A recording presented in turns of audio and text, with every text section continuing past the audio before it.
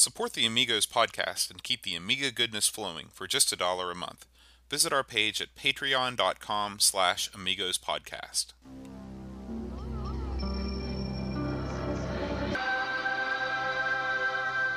Amiga, the first personal computer that gives you a creative edge.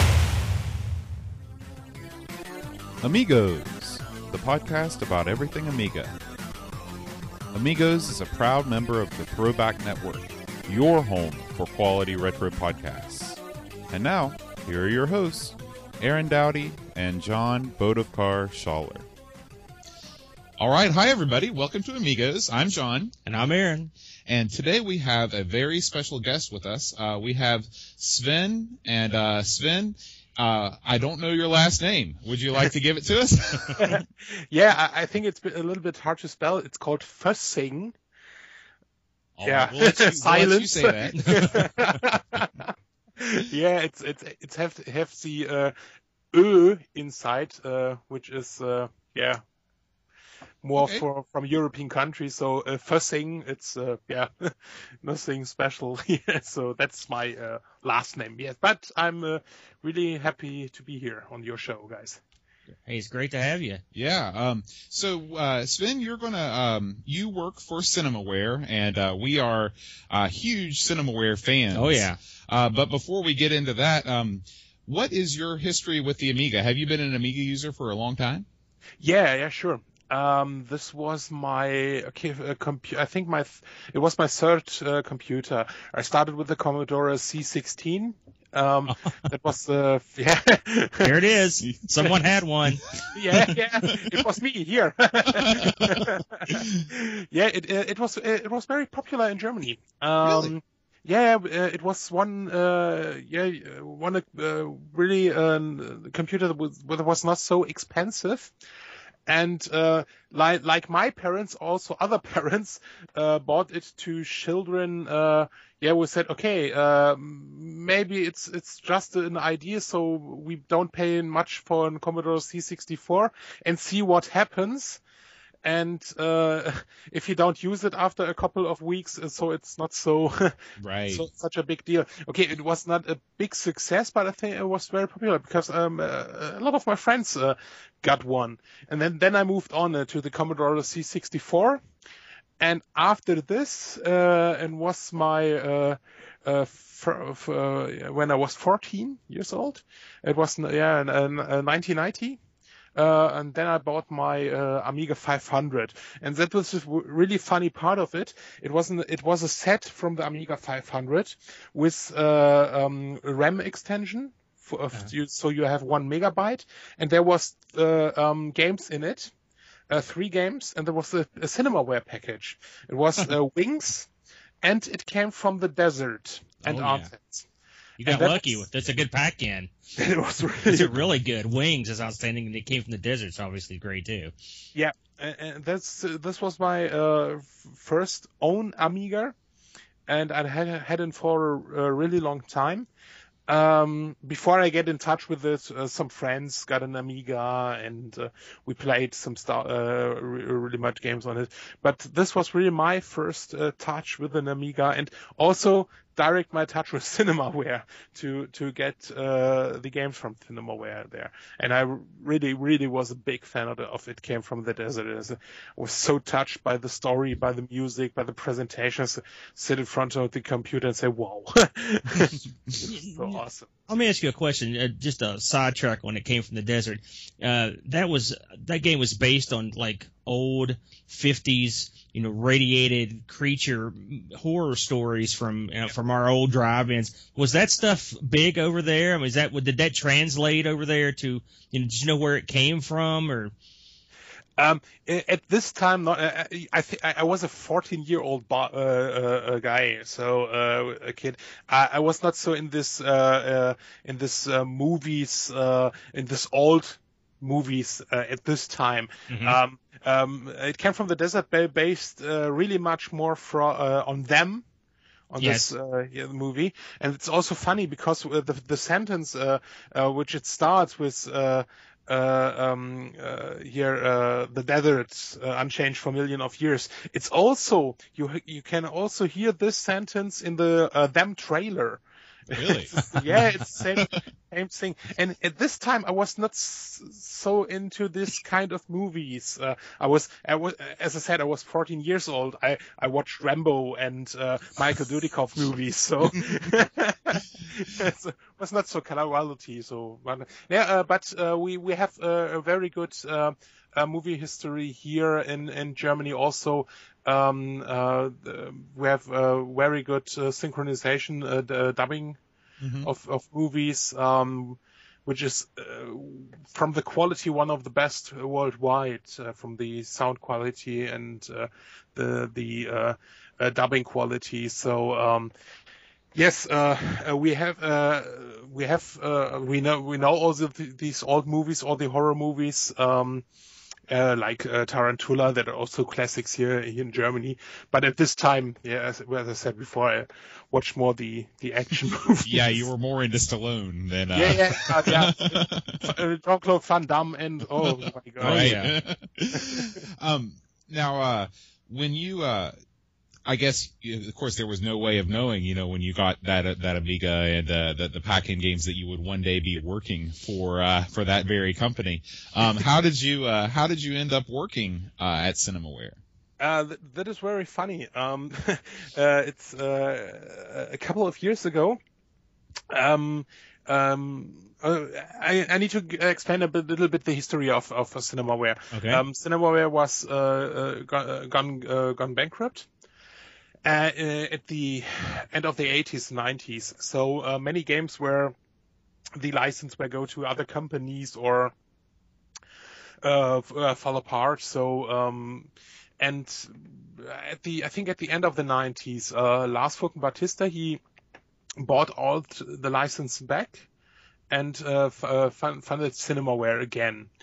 And at the beginning of the 2000, there was again some remastered editions from Defender of the Crown and the Three Stooges, and also for the PC, Macintosh, PlayStation 1, and then they are thought about to release games for the PlayStation 2. They make some prototypes.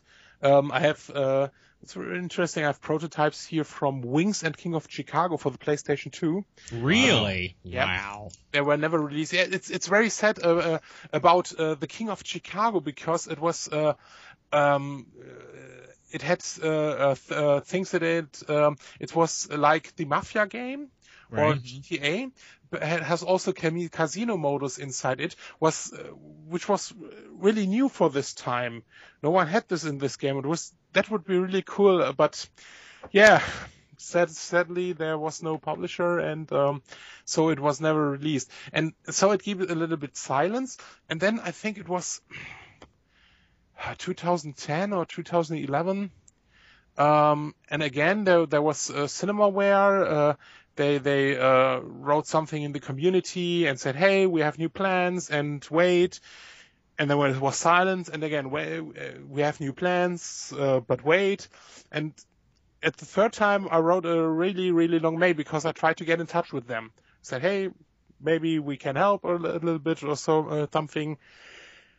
And I get no response. And then I wrote a mail, a really, really long mail, and it was really upset from my side.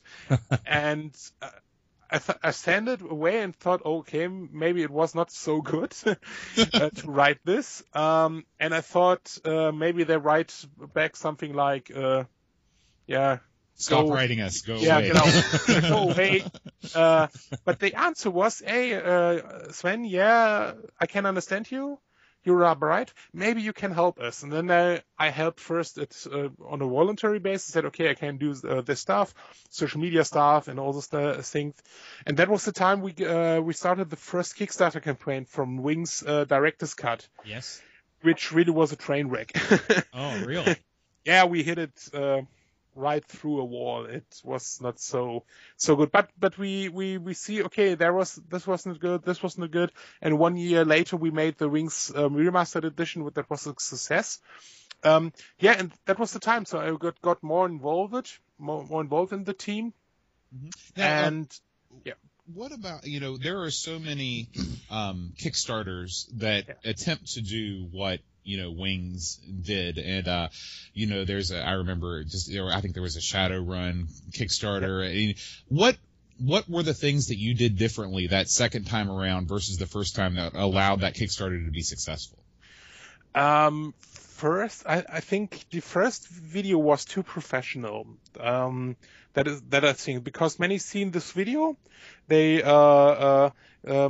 seen the narrator was Sarah, really great woman and actress, and I think many thought, okay, this is a really professional video, so why do they need our money? Right, that makes sense.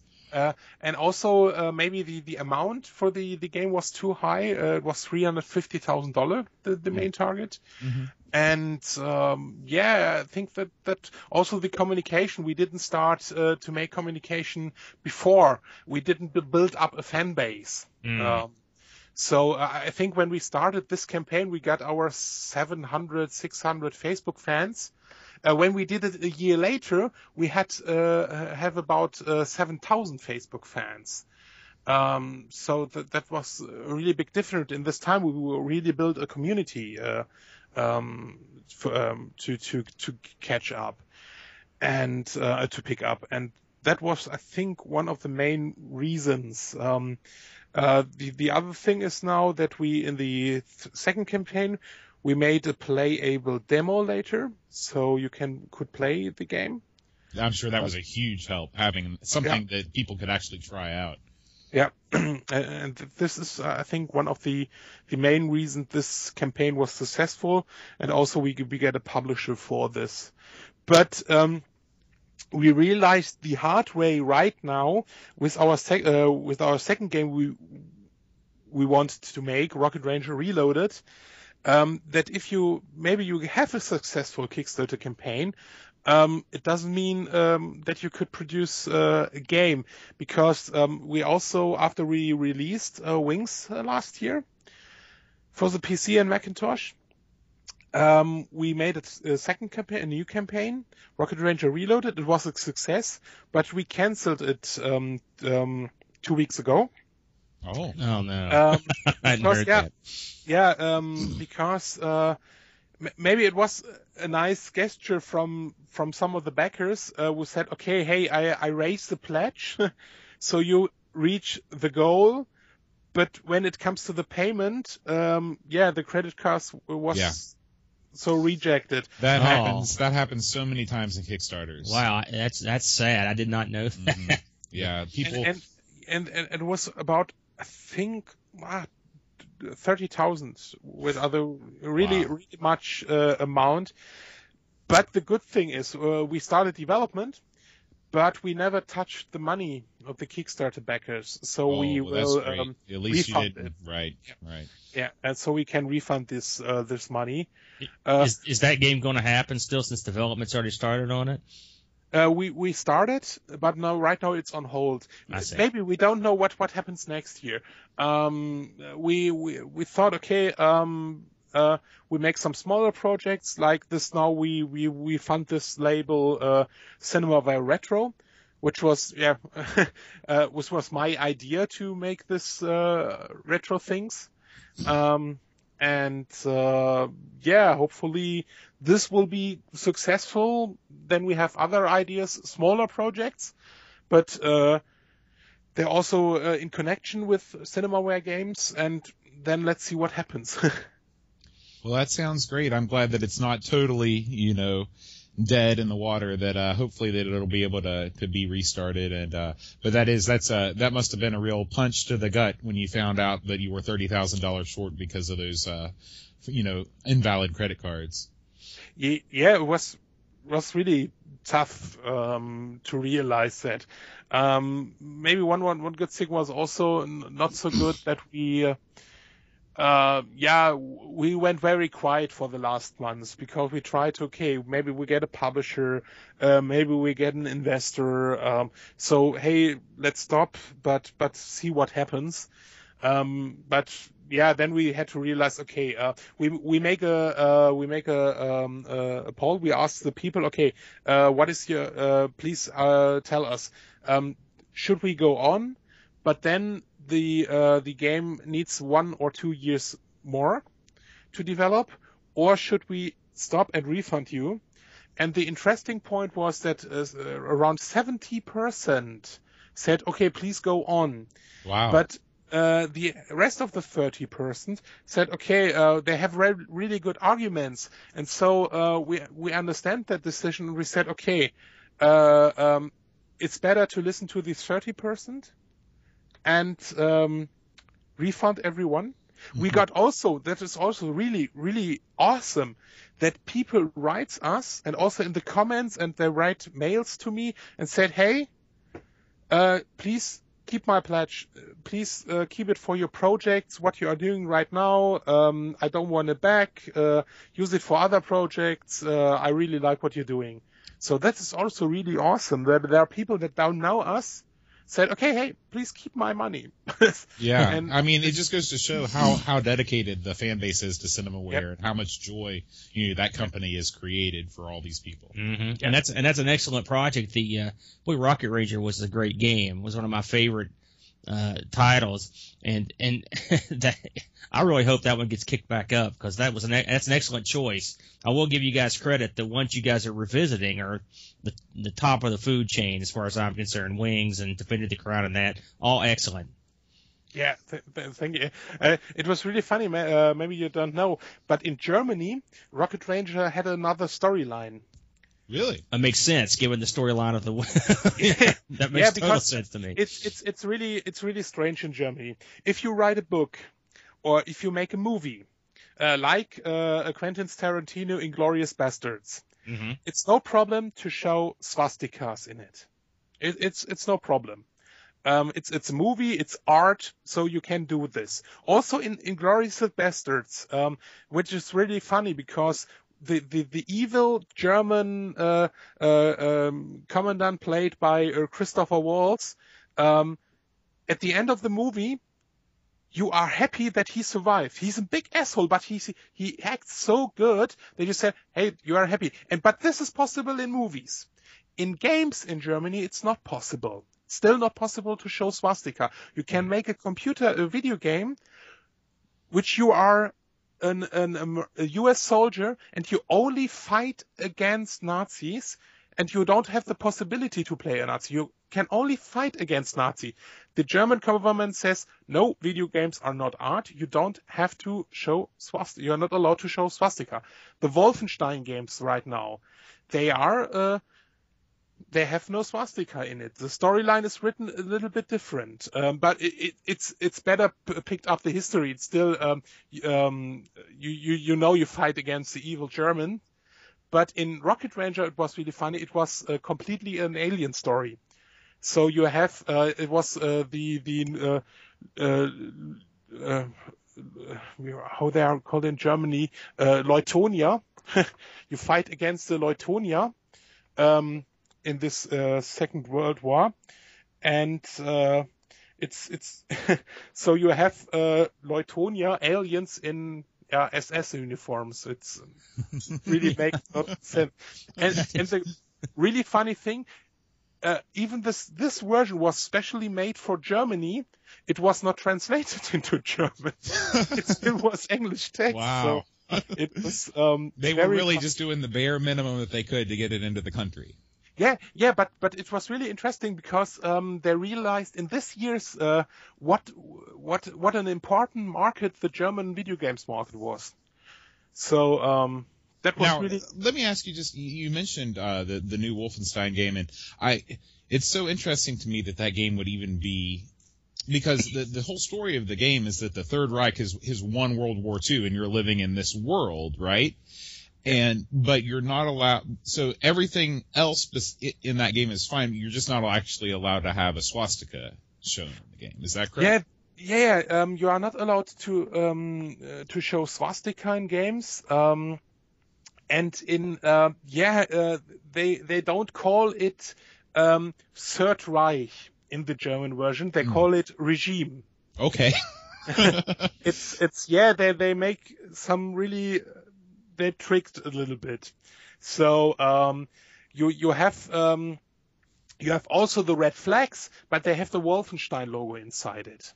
Oh. And not the swastika. Okay. But you are really in Germany. The violence is the same, but they talk about the regime and not about the Third Reich in this game. I think we moved a little bit on in this, but it needs, I think, maybe 10 years. Yeah, video games need to be. I mean, at this point in time, video games are art. You know, they should be right up there with any other kind of media. I don't know if it's the interactive nature of video games that makes the government nervous or what, but it just seems strange that you're allowed to have it in one art form and not another.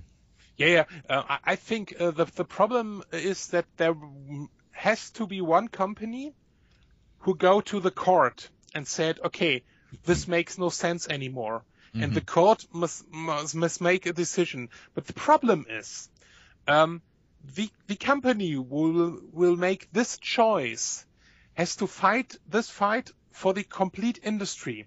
And no more company will make this because they said, hey, why should we blow up money outside? And it makes no sense for them. So I can understand that no company said, hey, we go to the court and we want swastika in the next Wolfenstein game. It's easier to change a little bit the wording and the graphics. And really for me, I really want to play games uncut, but I don't have a problem to play the German Wolfenstein version.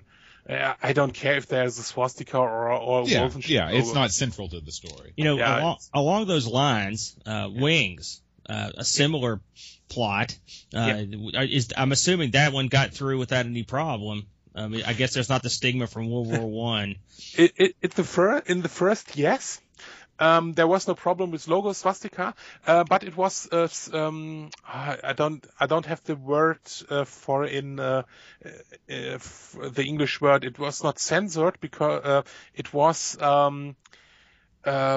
you were not allowed to sell this game openly. You are only allowed to sell this game under the desk. If you are 18 years or older, then you can could bought Wings. It's called indiziert in Germany. You can as a normal German you can go to one part of the government and say, hey, there is a game, please check this. They bring it to the this institute who has to play this game completely, and then they make a decision. Okay, this is not it's not allowed to play for kids or younger people, and so they made the decision. Wings is too brutal, and so it was only allowed to buy this game under the desk. And also, Cinemaware was not allowed to make to print commercials in magazines. So it was, really realized under the radar. Today we are a little bit we are gone further with that, because now we have a rating for video games, and if there is a rating decision that says, okay, this game is for people 18 and above, you can still make commercials for this, and like Call of Duty and all the other stuff, they are also have a rating 18 years or older, and they can't be indiziert anymore, because if this decision is made, then no one can. It's not possible to censor this game after this. And Wings was. Got this process, but as when Lars bought the rights back in 2000 or 1999, and he wants to release Wings for the Game Boy Advanced, a new edition, which is also really has a really interesting thing in it because it has a German campaign also in it. It's the only Wings that you can also play the German side, and for this he goes back to the court and said, okay, this game was initiated 12 years ago. Please check it again. They checked it and it was moved down this list. Normally it has to be waiting 25 years. Then it was removed from the list. But you can go to the to this institute and say, hey, please check this. You have to pay for it. Sure. You have to pay, I think, about 3,000 euros. They check it again. That is, that's hefty. Yeah, that's really, and they check it again, and then maybe they make this decision and said, okay, it makes no sense that this still indiziert, also centered, so you can sell it anymore. So Wings is not on this list anymore, and yeah. It's crazy to think that Wings, the original Wings, was on a censorship list. I mean, when you play it, I played it. I was a younger fellow at the time, but it's like a history lesson in a lot of ways. The diary really adds to the. I mean, I learned a lot about the war, and it's even respectful often. I mean, there are slurs thrown out, but I mean, it's often respectful to the Germans, and even like when the Baron is shot down, they talk about throwing a wreath and all this stuff. And it was actually, I thought it was a pretty honest account, I guess, of the way it went down. And so I guess now that they've taken it down or off the list, or it makes sense, because I don't know, maybe it was more shocking over there then, but I always thought it was pretty respectful, as opposed to like a Wolfenstein or something where you're. Yeah, sure. The thing was, it was in the end of the 80s, and the institute who makes this, the Bundesprüfstelle für jugendgefährdende Schriften, so that was the German word for it. Is that one word? Tell me it's one word. Yeah, it's no, it's not. Oh, oh my god! Because I know Germans love compound words, so I was hoping that would be one. It's so awesome. It's really hard for us Germans to learn German. So I can understand that everyone else say what the. Okay, no, but they put games on a list that make no sense. Do you remember Silent Service from Microprose? The submarine game. Yes, the submarine game, and that was also put on this list. And Microprose was the first company to get to court and said, "Are you crazy? Why? It's a simulation. You don't even see people killed or something like this. You see your torpedo launch against pixels in the background. They say, really? Are you nuts? What are you doing?" And they gain right. So it was dropped down from the list, and then it was better. After time, but they put games on the list. It's today. you really think, wow, this is funny. Raid Over Moscow was all these games where you were not allowed to buy as a kid. Yeah, I guess they were just looking at the titles, and saying, boy, that's that sounds like a war. Might be sketchy. They had to play it. Okay, they have kids to play them because they were really old in this institute. No one but they have to play it, and they didn't understand it. And maybe the kid told me, and there, this is my bomber, and now I fly to Russia, and boom. I said, oh my god. Yeah. It's the end of the world. I can just imagine in my mind, it's this room full of old men with big handlebar mustaches, like surrounding like these kids that are around them, and the kids are just telling them, whatever pops in their mind and making them afraid. And yeah, that's really, and that. But the funny thing is that this never happened to Rocket Ranger. It scraped by. Yeah, it's. I don't understand, but it's really funny to really, but that is the reason why Wings was put down from this list into I think about 2000, and when there was the release of this the Game Boy Advance version, which has the two campaigns, also the German campaigns. Yeah, which was really cool. Now, let me ask you. Let's talk about this the new Defender of the Crown package Yeah. you guys have coming out. How did that come together? And just from what Boat was telling me last week, boy, it sounds like a really awesome package. Can you go into that a little bit? Yeah, sure. It started with another idea. When I get this Cinemaware archive. Last year at the Gamescom, Lars, the boss of the company, he came with really two packages from Brazil and gave, here are the Cinemaware games I own and I got, so you have now the archive and all the stuff. And then I also got a digital package which was with ROMs and other things, and I see, okay, oh wow, there is a Sega Genesis version of It Came from the Desert, and I see, oh okay, there was a game made, an action game from It Came from the Desert for the Sega Genesis after Cinemaware was gone bankruptcy, and Lars got the rights of this game because it was never released. At this time, Electronic Arts wants to release the game, but when the developer was done with the game, he said, EA said, hey, we concentrate now on sports games. They started with FIFA, NHL, and all the games at this times, the football games, and they were really successful, and said, okay, we don't want to release the game. And then I played the game, and I see that Lars released the ROM for free on the internet for download.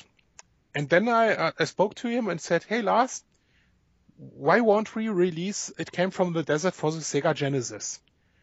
He said, oh cool, as emulation or something. I said, no, original to the Sega Genesis. And I said, Genesis? Yeah, it's Genesis with a cartridge, manual, a box.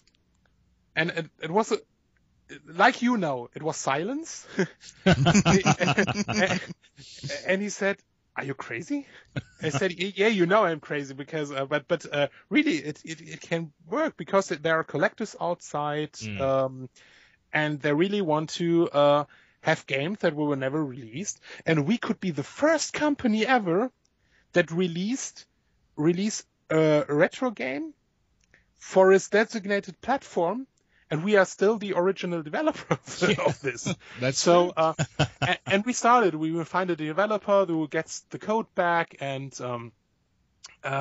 also a designer will make the box art. And then this project goes a little bit slow right now because it's a Genesis game. It needs to be the developer needs more time, and all the stuff. And then there was this It Came from the Desert movie announced from one of the producers who make Iron Sky, and would be released next year, so we connect the game to the movie and all this stuff.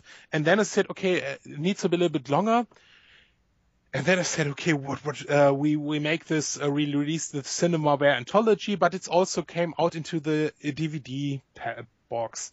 And I said, okay, this is not cool, because I am a big box collector. I collect collecting games, and I love big boxes.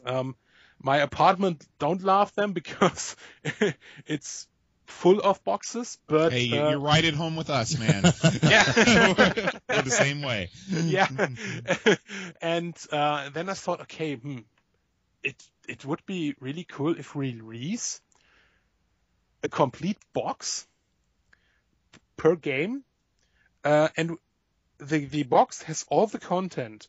It has all the digital content, the Amiga versions, the PC versions, every version as a ROM. That was the first idea. And then I get in touch with Eric from New Zealand. Arock is his name. And he makes this unofficial CD32 ports from games. And really? Yeah, that's a niche activity there. Yeah, but he makes them really good, and he makes ports from games that were only done for the Amiga 500, but then he puts an intro in front of it, and it works now on an Amiga CD32. Cool. And I asked him, hey, what do you think about to make an official port? And he said, hey, it's no problem. We thought about to release Rocket Ranger first. And he said, hey, can make an intro in front of it, and it runs on the CD32 and Amiga. And we said, okay, we make a box special for Amiga fans. I said, okay, this is a good idea, but we need more.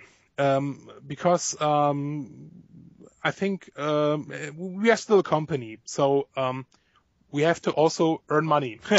That's the thing of a company. So I said, okay, we have to. It's not good if we sell only 50 boxes. It makes no sense to produce it. But then I said, okay, and how? Maybe we can do something that it works also on the PC. That was that now that also Cloanto is involved in this, because we are getting now the ROM. So and we get FSURE, the emulator. It's license free also for commercial use, and so we can use it. That you can also insert the CDs into the PC and or the Macintosh right now, also the Macintosh. And you can use it there. So it's a really big package right now. So it's a big box. You have a poster inside. You have a sticker inside. You have 3 postcards inside. And right now, since today, it's sure you have 3 CD-ROMs inside. Because one CD-ROM with the Amiga CD TV version of Defender of the Crown. The other CD is for the Amiga CD32, the Defender of the Crown 2. Version, and the third disc is with all versions that are running on a PC or Macintosh. Now, and, the versions that last version that you talked, the last disc that you talked about, are those just ROM files? No, on the PC you can directly play the Amiga version of Defender of the Crown or Defender of the Crown 2. That is running in an emulator. You have a menu there. I hope I can make an update on the retro on the shop page within the next days that I present also some screenshots of how the emulation works, and you can play it by them. Also, we make a new comic style intro for the first Defender of the Crown that you can play on the CD32 and also on the PC. But the really fun thing is if you are some of these people who said, no, I want to play it from my disk drive, that is also no problem. There are ADF on this disk, so you can make your own disk. And you can print. We have files. Then you can print your own label. So you can make your own Defender of the Crown original disc if you want. See, that's the clever bit right there. I think that was an excellent addition right there. And the label is a nice touch. I've got to say, Sven, whenever just normal people are sitting around thinking about the right way to do re-releases, you pretty much have done that. Yeah. I mean, you've given people the packaging, you've given them, a manual, you've given them all of the versions, and you even give them a way to play it on the original hardware. Plus, the emulation on the PC is an excellent touch with UAE. Brilliant. Thank you. Yeah, that was the reason I wanted, because we have also many Amiga fans out there that don't have an Amiga anymore. Sure, it's really a small fan base, but then I thought, okay, but they also want to buy this edition, so let them play it on the PC. And maybe I think I will get it in the next days. Also, the Commodore C64 version will be playable without an own emulation. And for the other versions, there are the ROM inside it, and you need your own emulator. So that is also no problem. But you also heard that we release Wings Remastered Edition for the Amiga, also for Amiga OS 4.1, AROS, MorphOS, and That was my next question, because I was on your website looking over the Defender of the Crown package. Of course, I'm a big Wings guy, and lo and behold, I see this. So tell us about that. Now this doesn't have a release date yet, right? I don't think I saw one. March 2016. Oh, great. Now what can you tell us about this? This is a really interesting project, because this has got to be an even more limited fan base than the first one. It was so. When we started the first Kickstarter campaign and also the second Kickstarter campaign, you have every time the question, and will you develop the game also for the Amiga? And we said, okay, please keep realistic, guys. There are only, with all the OSs that are outside, maybe 3,000 or 4,000 users worldwide who still use an Amiga OS system, like MorphOS, Aros, or something like this. And it makes no sense if we develop a game for an Amiga new. And then again, but make it for the Amiga. It don't work for us. We are a company. We have to earn money. And then we said, okay, in the second Kickstarter campaign, we said, okay, if there is anybody outside who is, I don't want to say crazy enough, but we said, okay, make this game for an Amiga system. We give him the code, he can develop it, and also he can earn money with it. No problem. And so then came other complaints. He said, hey, you developed this game on Unity. Unity is not available for Amiga. Yeah, but that's not our fault. What should we do? And half a year ago, there was some complaints from a guy who contacted me. He didn't get his game, and he was really upset and said, "Hey, sorry, I will check it for you, and we will keep in touch." And also, he's asked the question, "Why don't you make Wings for the Amiga?" And I said, also I have a standard answer for this. It's a copy paste and give it to. And my last sentence is, but if you know someone who's willing to check this for Unity code, maybe. I said, hey, I know one. I said, okay, I heard they called you out. Yeah. Yeah. It's okay.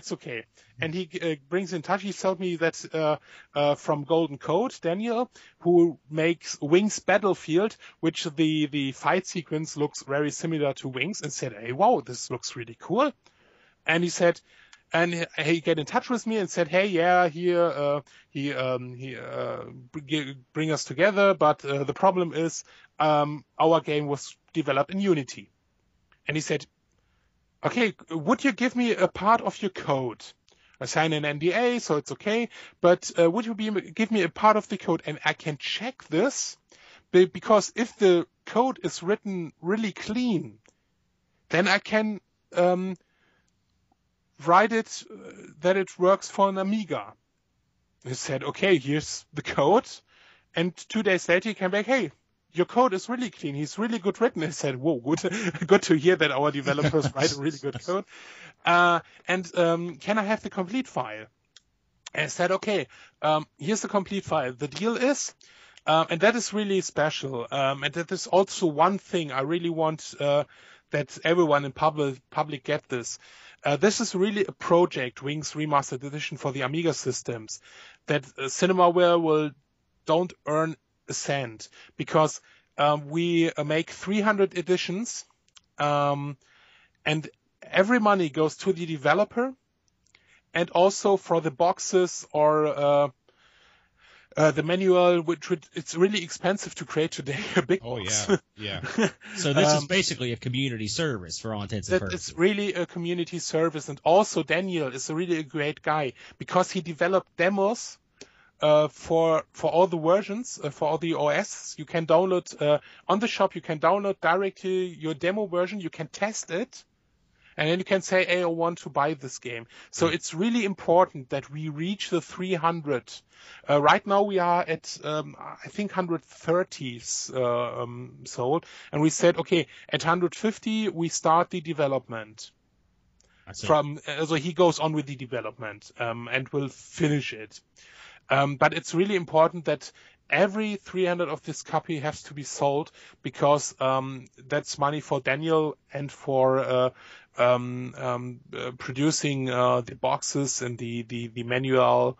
The good thing, I can mix it a little bit up because there are also these boxes that are rewards for the Kickstarter backers, but this is money only that is for Daniel and his artists who make this game happen. And he told me he will check it right now. They make a first test. Maybe it's also possible on an Amiga 1200 with a PowerPC card in it. Oh. So that could be the next version that will happy. So also to be realistic, to be honest, also Defender of the Crown is not a game we get rich. But Defender of the Crown, it should be a start of the series. Right now we have also sold 160 versions, or 170, 180 versions. So that one's capped at 500, right? Is that what I read? Is that, yeah, are you just going to make 500 of those? Just 500. Is there any chance if that sells out that there might be another run? No. No, really? Because I have no doubt that that's going to sell out. I mean, I just heard about it last week, and I've already told a bunch of people that are licking their chops, so I'm pretty sure that's going to go pretty quick. I think also, because that runs really since 2 weeks.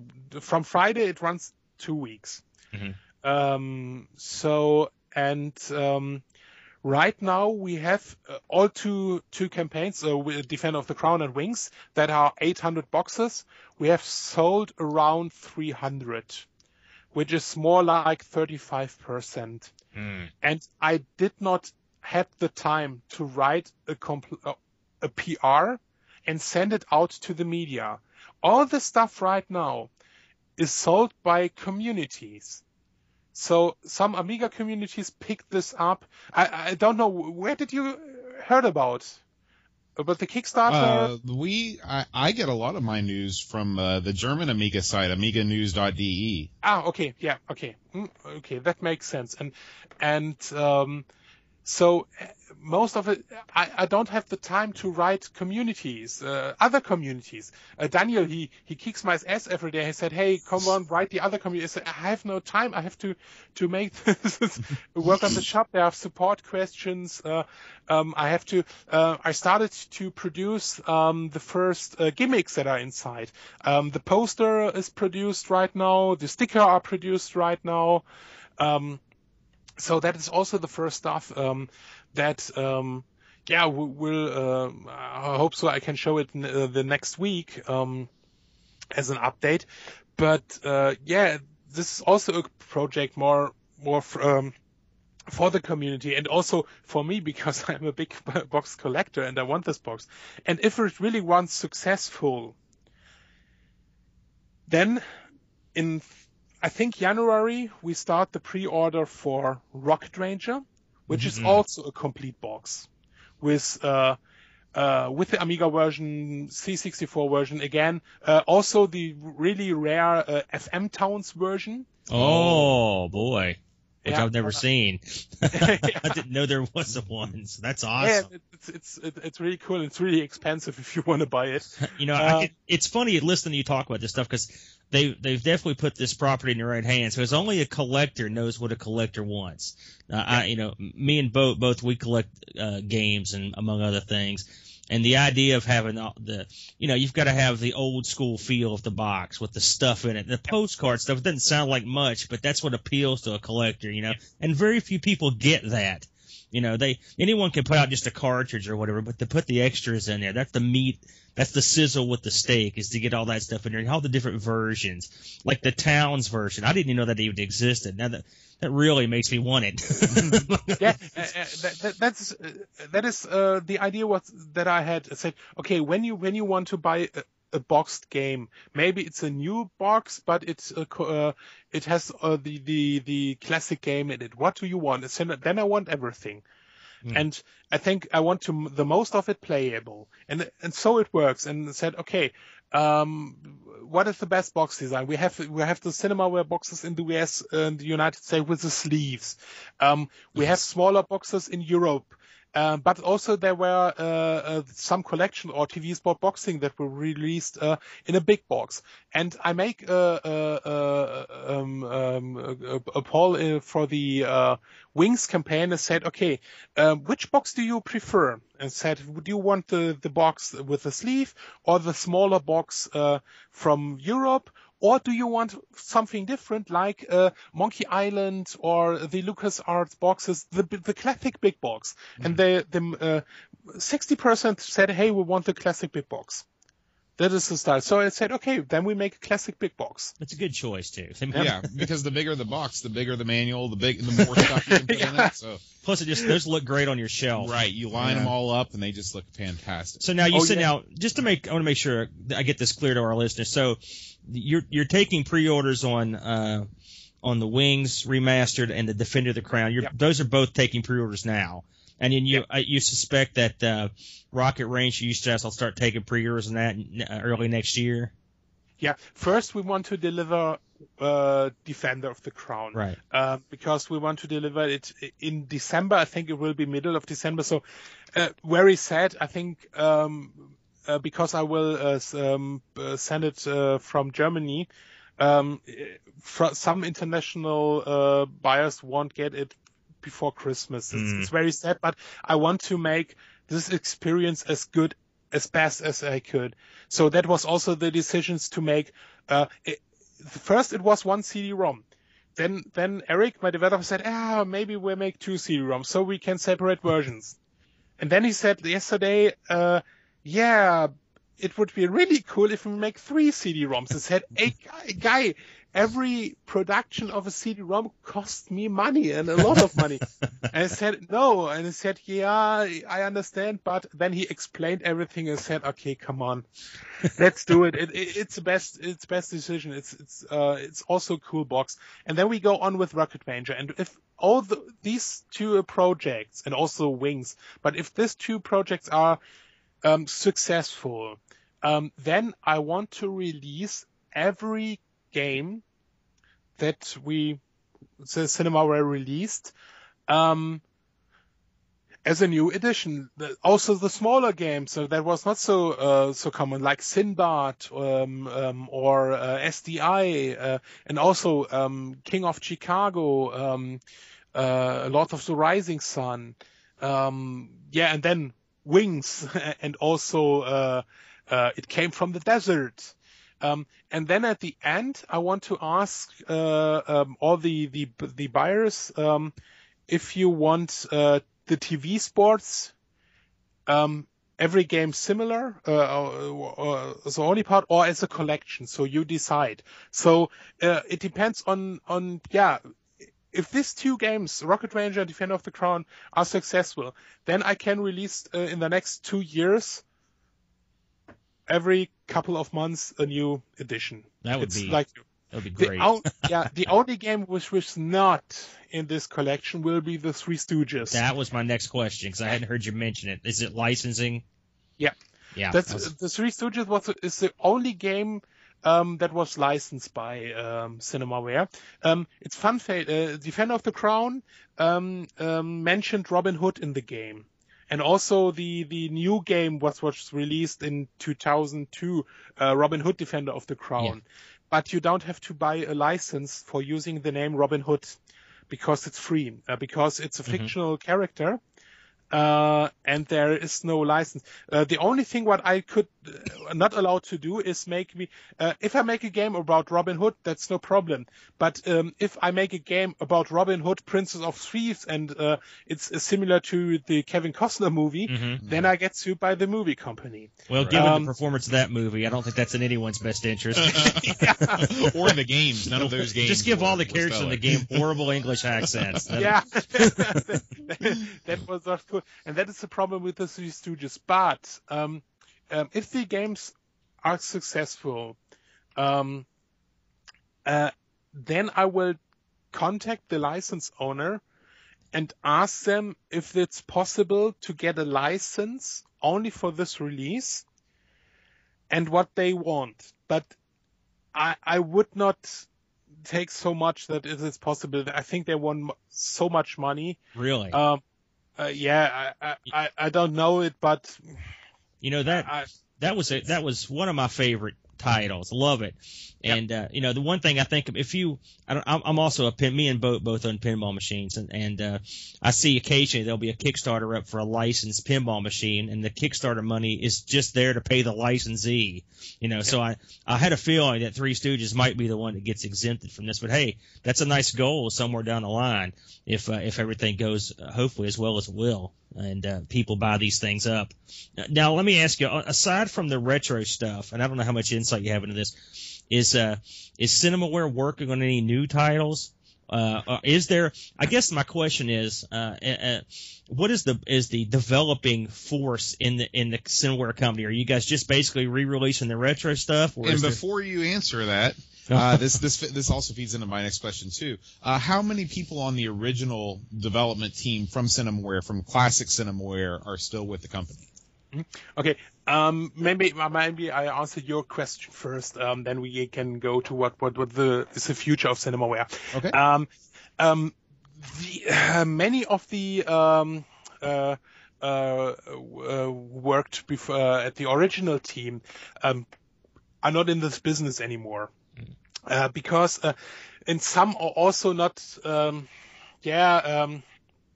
They have not so good memories of Cinemaware, and also said because the company went bankruptcy and there was a lot of trouble with money, and it was not a good ending for this company at the end of the 80s. So many are not so good to talk about Cinemaware, but also many of them have left the business also after Cinemaware. You have they are authors writing books, and but last year for Wings we are working together with Kenneth Melville, who make also the sound and also write stories for It Came from the Desert. He was really a big mind behind the full motion video games that started. He's also was behind, I think it was Night Trap.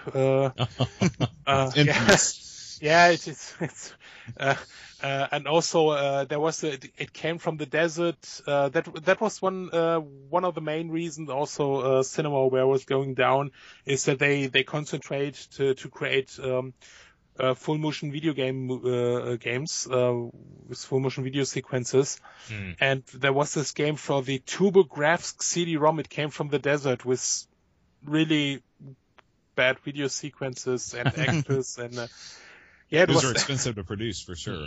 Yeah, it was not. After Cinemaware went bankruptcy, NEC picked it up and released it for the TurboGrafx CD-ROM. I don't know who has this genius idea who said, "Hey, we make games for the TurboGrafx CD-ROM." I think that no one in the 80s heard about this system, so it was definitely not one of the top selling consoles of that generation in this country. They did pretty well in Japan, I think. Yeah. Yes, PC Engine CD-ROM. Yeah, that right. was rather a better success. That's really a better success. And so he worked with us, but sadly he passed away last year.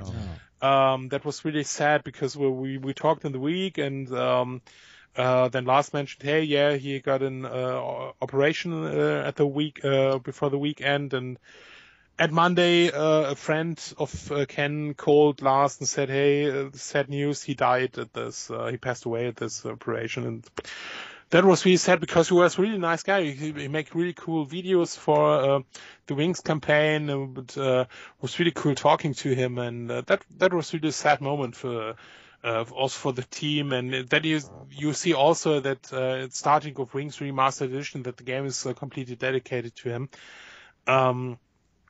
But sometimes we are in touch with some of the old developers, because so much for the Defender of the Crown, it's really possible that John Cutter was not John Cutter, James Sachs wants to write a foreword.